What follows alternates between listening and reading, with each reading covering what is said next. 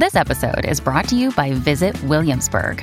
In Williamsburg, Virginia, there's never too much of a good thing. Whether you're a foodie, a golfer, a history buff, a shopaholic, an outdoor enthusiast, or a thrill seeker, you'll find what you came for here and more. So ask yourself, what is it you want? Discover Williamsburg and plan your trip at visitwilliamsburg.com.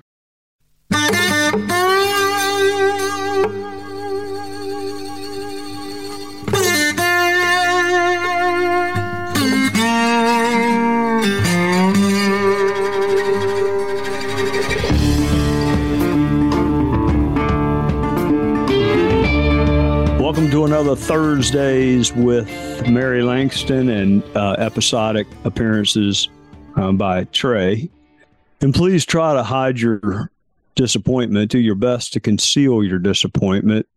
Actually, I'm disappointed. In fact, I'm so disappointed I may not even go through with it. No, that's my boss telling me that I am to go through with it no matter what. Well, Mary Langston will not be joining us this week. In her absence, to the extent that anything can fill that absence, but in her absence, we will revisit a few of your thought-provoking questions, and there are too many to choose from. But nonetheless, in the interest of time, we've chosen a few. You've asked about the inner workings of our judicial and legislative systems. You have asked about what is left of my golf game. And there are moments when you just simply wanted an answer to my favorite question of all, which is why, regardless of the topic, why? So let's get started. Hope you have a great week, and we'll be back with more questions next week. We'll start with a question from Dennis in California. He writes, why are district attorneys and judges allowed to not prosecute and sentence those who possess firearms illegally? And then part 2, what is a reasonable minimum sentence for anyone caught having an illegal firearm or committing any unlawful act while possessing a firearm purchased legally or illegally? There's a lot of legally and illegally. Yeah, Dennis must be a law professor. Maybe he's a law professor. He's trying to stump me, which is not that hard. He could have asked a lot easier question and still stumped me. All right, let me see if I can take these in maybe not the order in which he asked it, but the order in which it strikes what's left of my mind. And I don't want to split hairs, but I think I heard the word possess for those who possess firearms unlawfully. Not to split hairs, but the word possess, I can think of 3 different forms of possession. There's actual, there's constructive, and there's joint. So, I mean, these cases come down to facts and what can be proven. Among those cases where there is a factual predicate sufficient to sustain charges and or convictions, I mean, there is a new breed of prosecutor who is trying to substitute his or her will for that of a legislative body. So when Dennis asked, why are district attorneys allowed to not prosecute, there are 2 answers to that question. Number one, the case may not be any good. And prosecutors do have the discretion. I mean, think who makes arrests. Police make arrests. The police don't work for the prosecutors, and the prosecutors don't work for the police. So you could have an arrest, but still the prosecutor does not think the case is either legally sufficient or factually sufficient to take it before a jury or to continue the case. So those are dismissed. They're not dismissed because some progressive prosecutor thinks that type of case should not really be a crime. They're dismissed because of an inadequate factual or legal basis for that. So that little dichotomy there are at least 2 reasons for cases not to go forward. Now, he mentioned firearms, and again, not to split hairs, but when somebody says an illegal firearm, my first question is usually, do you mean the firearm itself is unlawful? Like a fully automatic machine gun. It doesn't matter who possesses a fully automatic machine gun. They are per se unlawful. Or a gun with an obliterated serial number. That is, per se, unlawful. There are other guns that are legal for someone like you, Mary Langston, to possess because you're not a convicted felon and you haven't been court-martialed and you don't have a restraining order in a domestic violence case against you. So the gun is legal, but the possession of the gun is not legal. So think there's this category of cases where the weapon itself is unlawful. And it doesn't matter. A Catholic nun cannot possess that gun. And then think of your garden variety revolver. Okay. Completely legal gun, except there are large categories of people who cannot possess any firearm because they are what we call prohibited. So, all right. So in the last part of his question, there are states and the federal system itself, which have sentences added on for the use of a gun during the commission of another crime. I think if I remember correctly, it's 5 years in the federal system. I think it's what we call a 924C. It is 60 extra months added on to a drug offense or a bank robbery where a gun was possessed, could have been brandished. The use of a firearm in the commission of another offense without firing that firearm gets you an extra 60 months. Now, in the state system, that's also true. But I mean, I primarily did murder cases. So you're convicted of murder, you're going to get 30 years and or life. And most of my defendants actually got life or death. So is a 5-year firearm statute really going to get your attention when this person's serving life without parole? So yes, there are additional penalties if you use a gun during the commission of another crime. Now, you're just ordinary convicted felon stopped in a car stop, but has a firearm. They're not supposed to have one, but they have one. You're going to get somewhere in the, I don't know, maybe 18 to 24 month range in the federal system. You probably get probation in the state system. Last point I'll say about this.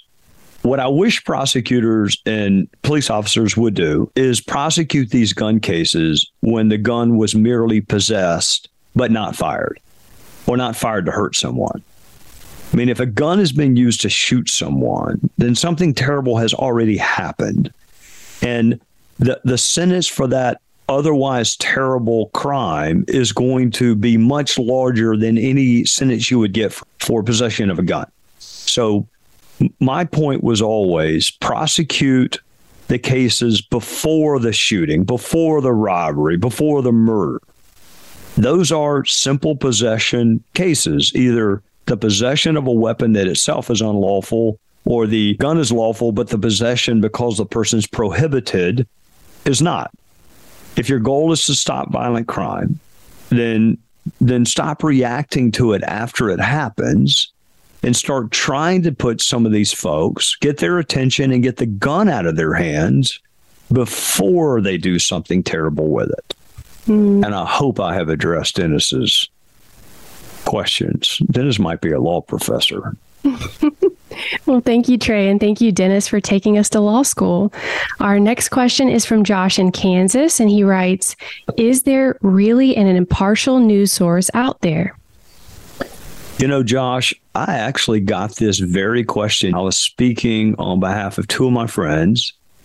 They teach a college class at Wofford, which is a small liberal arts school in my hometown. And both these guys are friends of mine. It actually is a healthcare class. So it had nothing to do with crime or politics.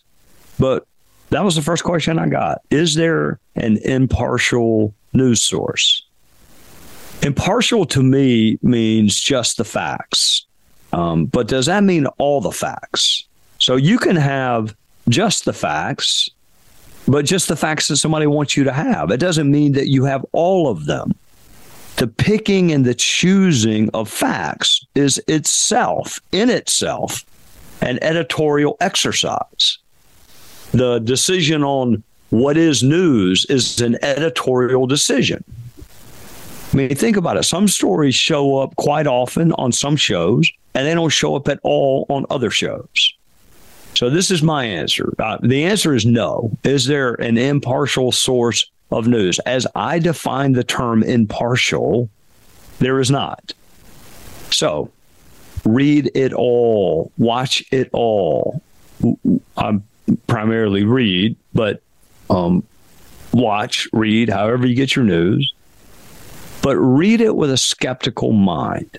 And what I mean by that is cross-examine everything that you read and hear. And ask yourself, are you getting all the facts? What is being left out? What facts are you not getting? And why? I mean, the DC media loves to use what they call anonymous sources. If there's an anonymous source, then how are you ever going to determine the reliability of a source if you don't know who the source is? If the source is someone, say it's a story about, let's pick on a friend of ours. Say it's a story about John Ratcliffe. Mm-hmm. But the anonymous source doesn't know him, never worked with him, and never had a conversation with him. Okay, you have an anonymous source, but that source is not deserving of any of our attention. We need to know that.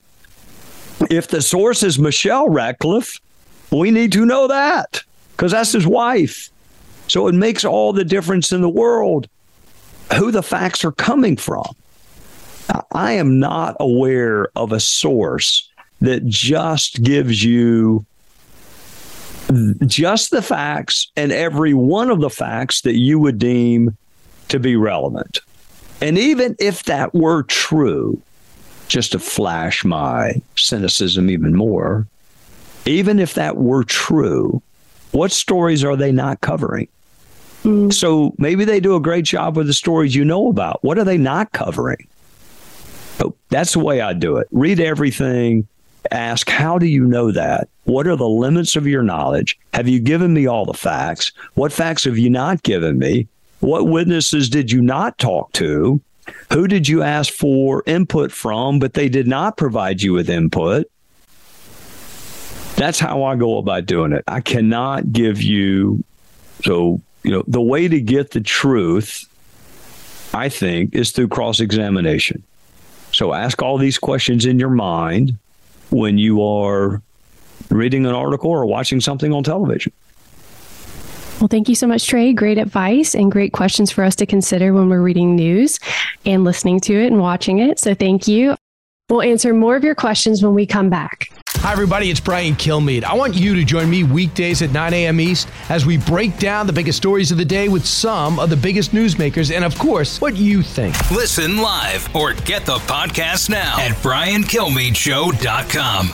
Our next question is from June in Mississippi. She writes, what books do you recommend for young people? One for men and one for ladies. She wants to get them for her grandchildren.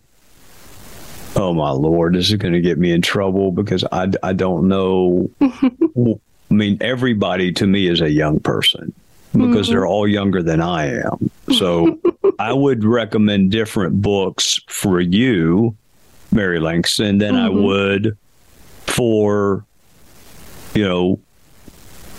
a child that's like one of Terry's former first grade students. I would not be good at recommending books for really, really young kids because I remember Goodnight Moon, and that's about it. I really, my wife would know what books for young kids. Mm-hmm. So I'm going to assume, or I'm going to answer the question as if the kids are older, maybe teenagers. And I'm also going to give you this caveat. I read a lot. I read a lot of books. And sometimes there are words in those books that we would not say in polite company. And I forget about them. But it just, well, I don't want to break my mom and my wife's heart, but I just read right over them. They don't have any impact on me. My wife can tell you every single bad word she's ever read in any book. She keeps account of them. I don't. So if I recommend a book and it's got a scene in it, or it's got a word in it, or a series of words, I don't want anybody getting mad at me. My mind doesn't I focus on what I got from the book, the life lessons, the morals, if you will.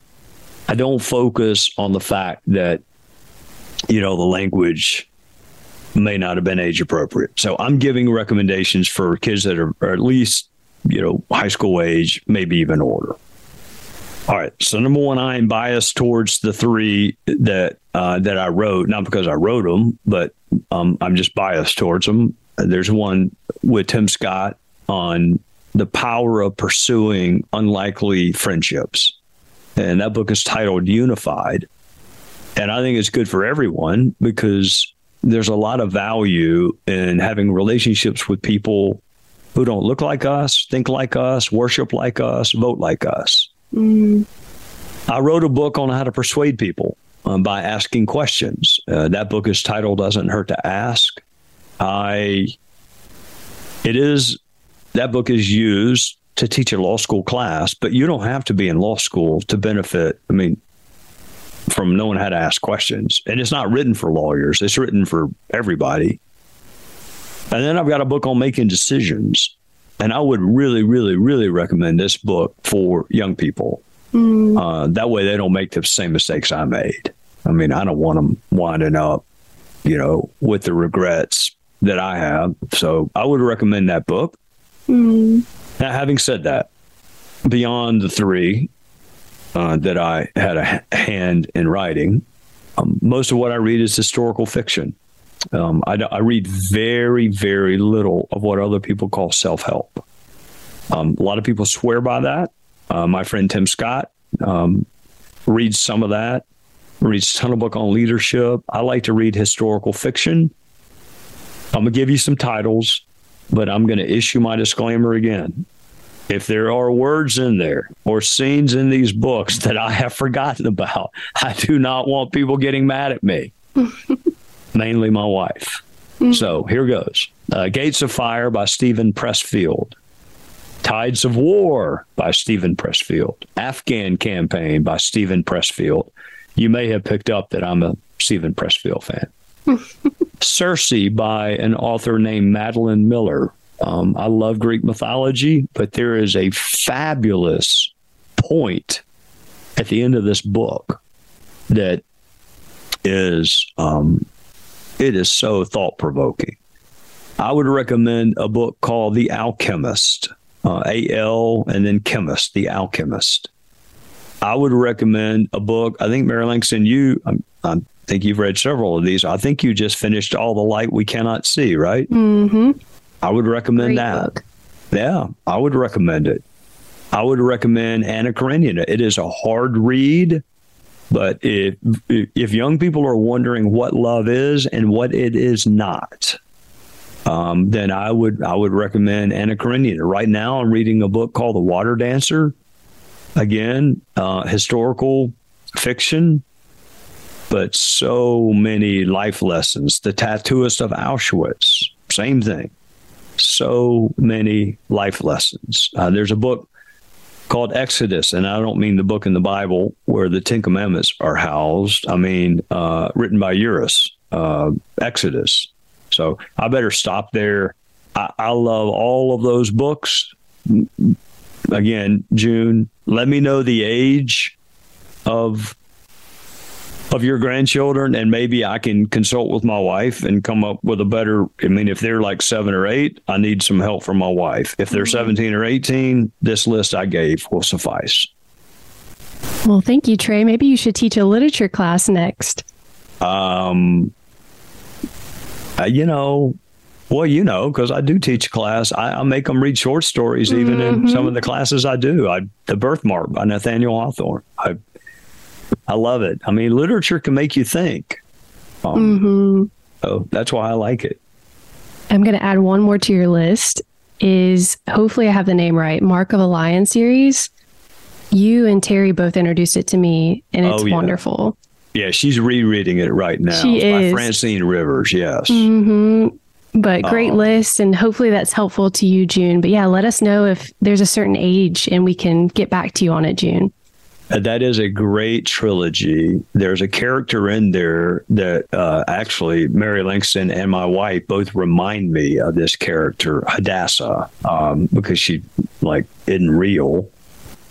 The guy who recommended The Gates of Fire to me is my very good friend, Dr. Kevin Gilliland. So for those who watch the show and kind of wondering, do you guys know each other? We've known each other since we were 17 years old. He recommended The Gates of Fire to me probably 25 years ago. And I recommended the Francine Rivers trilogy to him. So I read the trilogy you just referenced before I even read The Gates of Fire. Wow. Well, thank you, Trey, for answering that question. And hopefully that's helpful to you, June. We have one more question, Trey, and it's from Don in Colorado. He writes, what happened to John Durham?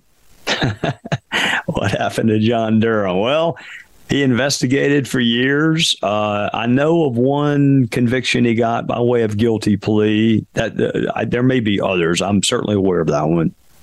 Couple of trials, lost the trials, and it's a whole separate podcast on losing trials. It doesn't mean the case should not have been brought. It means the person was found not guilty by a jury. So that's what that means. It doesn't mean there was no factual basis for it. It doesn't mean the case should not have been brought. But he lost. He lost a couple of trials I can think of. I mean, to me, the moral of the story with John Durham is to be really careful with the expectations that one sets. We were told that John Durham was going to do lots and lots and lots of things, and lots of people would go to jail, and lots of people would be indicted. Not by John Durham. John Durham didn't say that. Prosecutors don't usually talk like that. But what we were told would happen did not happen. And, is that his fault? I don't think so. I mean, I think he did everything he could to find the facts. I think the real fault lies with our prejudging outcomes. I'm not aware of anything that Durham wanted or needed or asked for that he didn't get. But I still have the same questions I had all along. Durham was looking into the origins of the Russia probe, among other things, but the origins of the Russia probe. So the same questions I had the very first time Devin Nunes asked me to help, I still have them, which is why the FBI did what it did. Initially, when I met with the Bureau early on, I think Devin was there, House leadership was there. We were led to believe, or I don't want to speak for them, I was led to believe the FBI did certain things and did not do certain things. But the reality is the Bureau did a lot more than what I was led to believe. I don't want to speak for Devin. I don't want to speak for Paul. I don't want to speak for anybody else in the room. I just speak for myself. I did ask a lot of questions, and I was given answers. I was given answers by people that President Trump put in place. These were not Obama holdovers. These were people President Trump put in place. The answers that I was given were not accurate. So I still have the same questions I had back then. I just want the truthful answer now. I want to know how it began. I don't mean the Carter Page FISA application. I know how that began. I mean, go all the way back to the very beginning. The decision to approach anyone connected with a political campaign. What was your predicate for that? Factual predicate. And you may recall, I don't want to get too deep in the weeds here, but you may recall this, I don't know if it was the Attorney General Bill Barr or Michael Horowitz, may have been Durham, but there was this little conversation about that phrase, factual predicate, whether there was a sufficient factual predicate to even look. It doesn't take much to look. I mean, you stop and think, somebody says, look, I think there's somebody walking around in my backyard. Well, the cops are going to come look. It doesn't take much to look. And that's what initially, I won't say what I was led. They received a tip and they acted on that tip. I no longer believe that to be the case. So I don't know what happened to him. The investigation is over. What's the result? I don't know any more, other than Devin, Kash Patel, and John Ratcliffe, maybe Tommy Rooney, Conaway. I was as involved in this as any member of Congress, and I still have the same questions, Don, that you have. And that's after John Durham did his investigation. So I was hoping that he could tell us once and for all what happened, when, why. I was also hoping he could tell me why I was told something different. But to date, my questions remain, and John Durham's probe has been wound down. And I still have the same questions I had the very first time I heard it, which is why? Why did the Bureau do what the Bureau did? So that is a not satisfactory answer, Don, but I am every bit as unsatisfied as you are. Well, thank you so much, Trey, for answering these questions today. We appreciate it. All right, Mary Langston. I want you to field all the emails and tweets and whatever else we get about how in the world Trey could recommend a book that had a bad word in it. I want you to be prepared to say, look, his memory is terrible, and he just didn't remember that word was in there. So I don't focus on that. I focus on what I get out of it. And some of these books are completely not age appropriate for small children. But some of them, particularly when you get into your teens and you're looking kind of for purpose and meaning and significance in life, and what to kind of invest in with this gift you have called life, these books can change your life. So that's why I recommended them. Well, thank you for recommending them, Trey. And we can always ask Terry if we need younger books. Or books that don't have any bad words in them. Yeah, she would be like really, really good at both of those. Although I tell Terry there are 3 words in the Bible that she won't let me say. So and that's her favorite book of all. And there are 3 words in there I can't say. So she's got pretty strict like word count for me on what words I can and cannot say. But she's got no control over what I think. And because I'm a golfer, I am free to think all those bad words when I'm hitting bad golf shots that I want to. Well, you do you, Trey, and hopefully we have good weather this weekend so you can be on the golf course and maybe not thinking those words, maybe thinking positive things, but that's up to you. All that positive self-talk. All my friends tell me, you shouldn't scream at yourself. I used to scream, I hate you at myself after I hit a bad shot. I didn't really, I don't think I really hated myself, but I certainly didn't like the result. But I need to try that positive thing a little bit, I guess. But maybe I'll try it this weekend. I'll let you know how it goes. That sounds good. And we will see you next Thursday, Trey. And thank you again for answering the questions. You're so welcome. Y'all keep them coming. It's one of the highlights of my week. And it's the only time Mary Langston takes my call. So keep the questions coming. Thank you. Y'all have a great week. Y'all have a great week. Listen ad-free with a Fox News Podcast Plus subscription on Apple Podcasts. And Amazon Prime members can listen to this show ad-free on the Amazon Music app.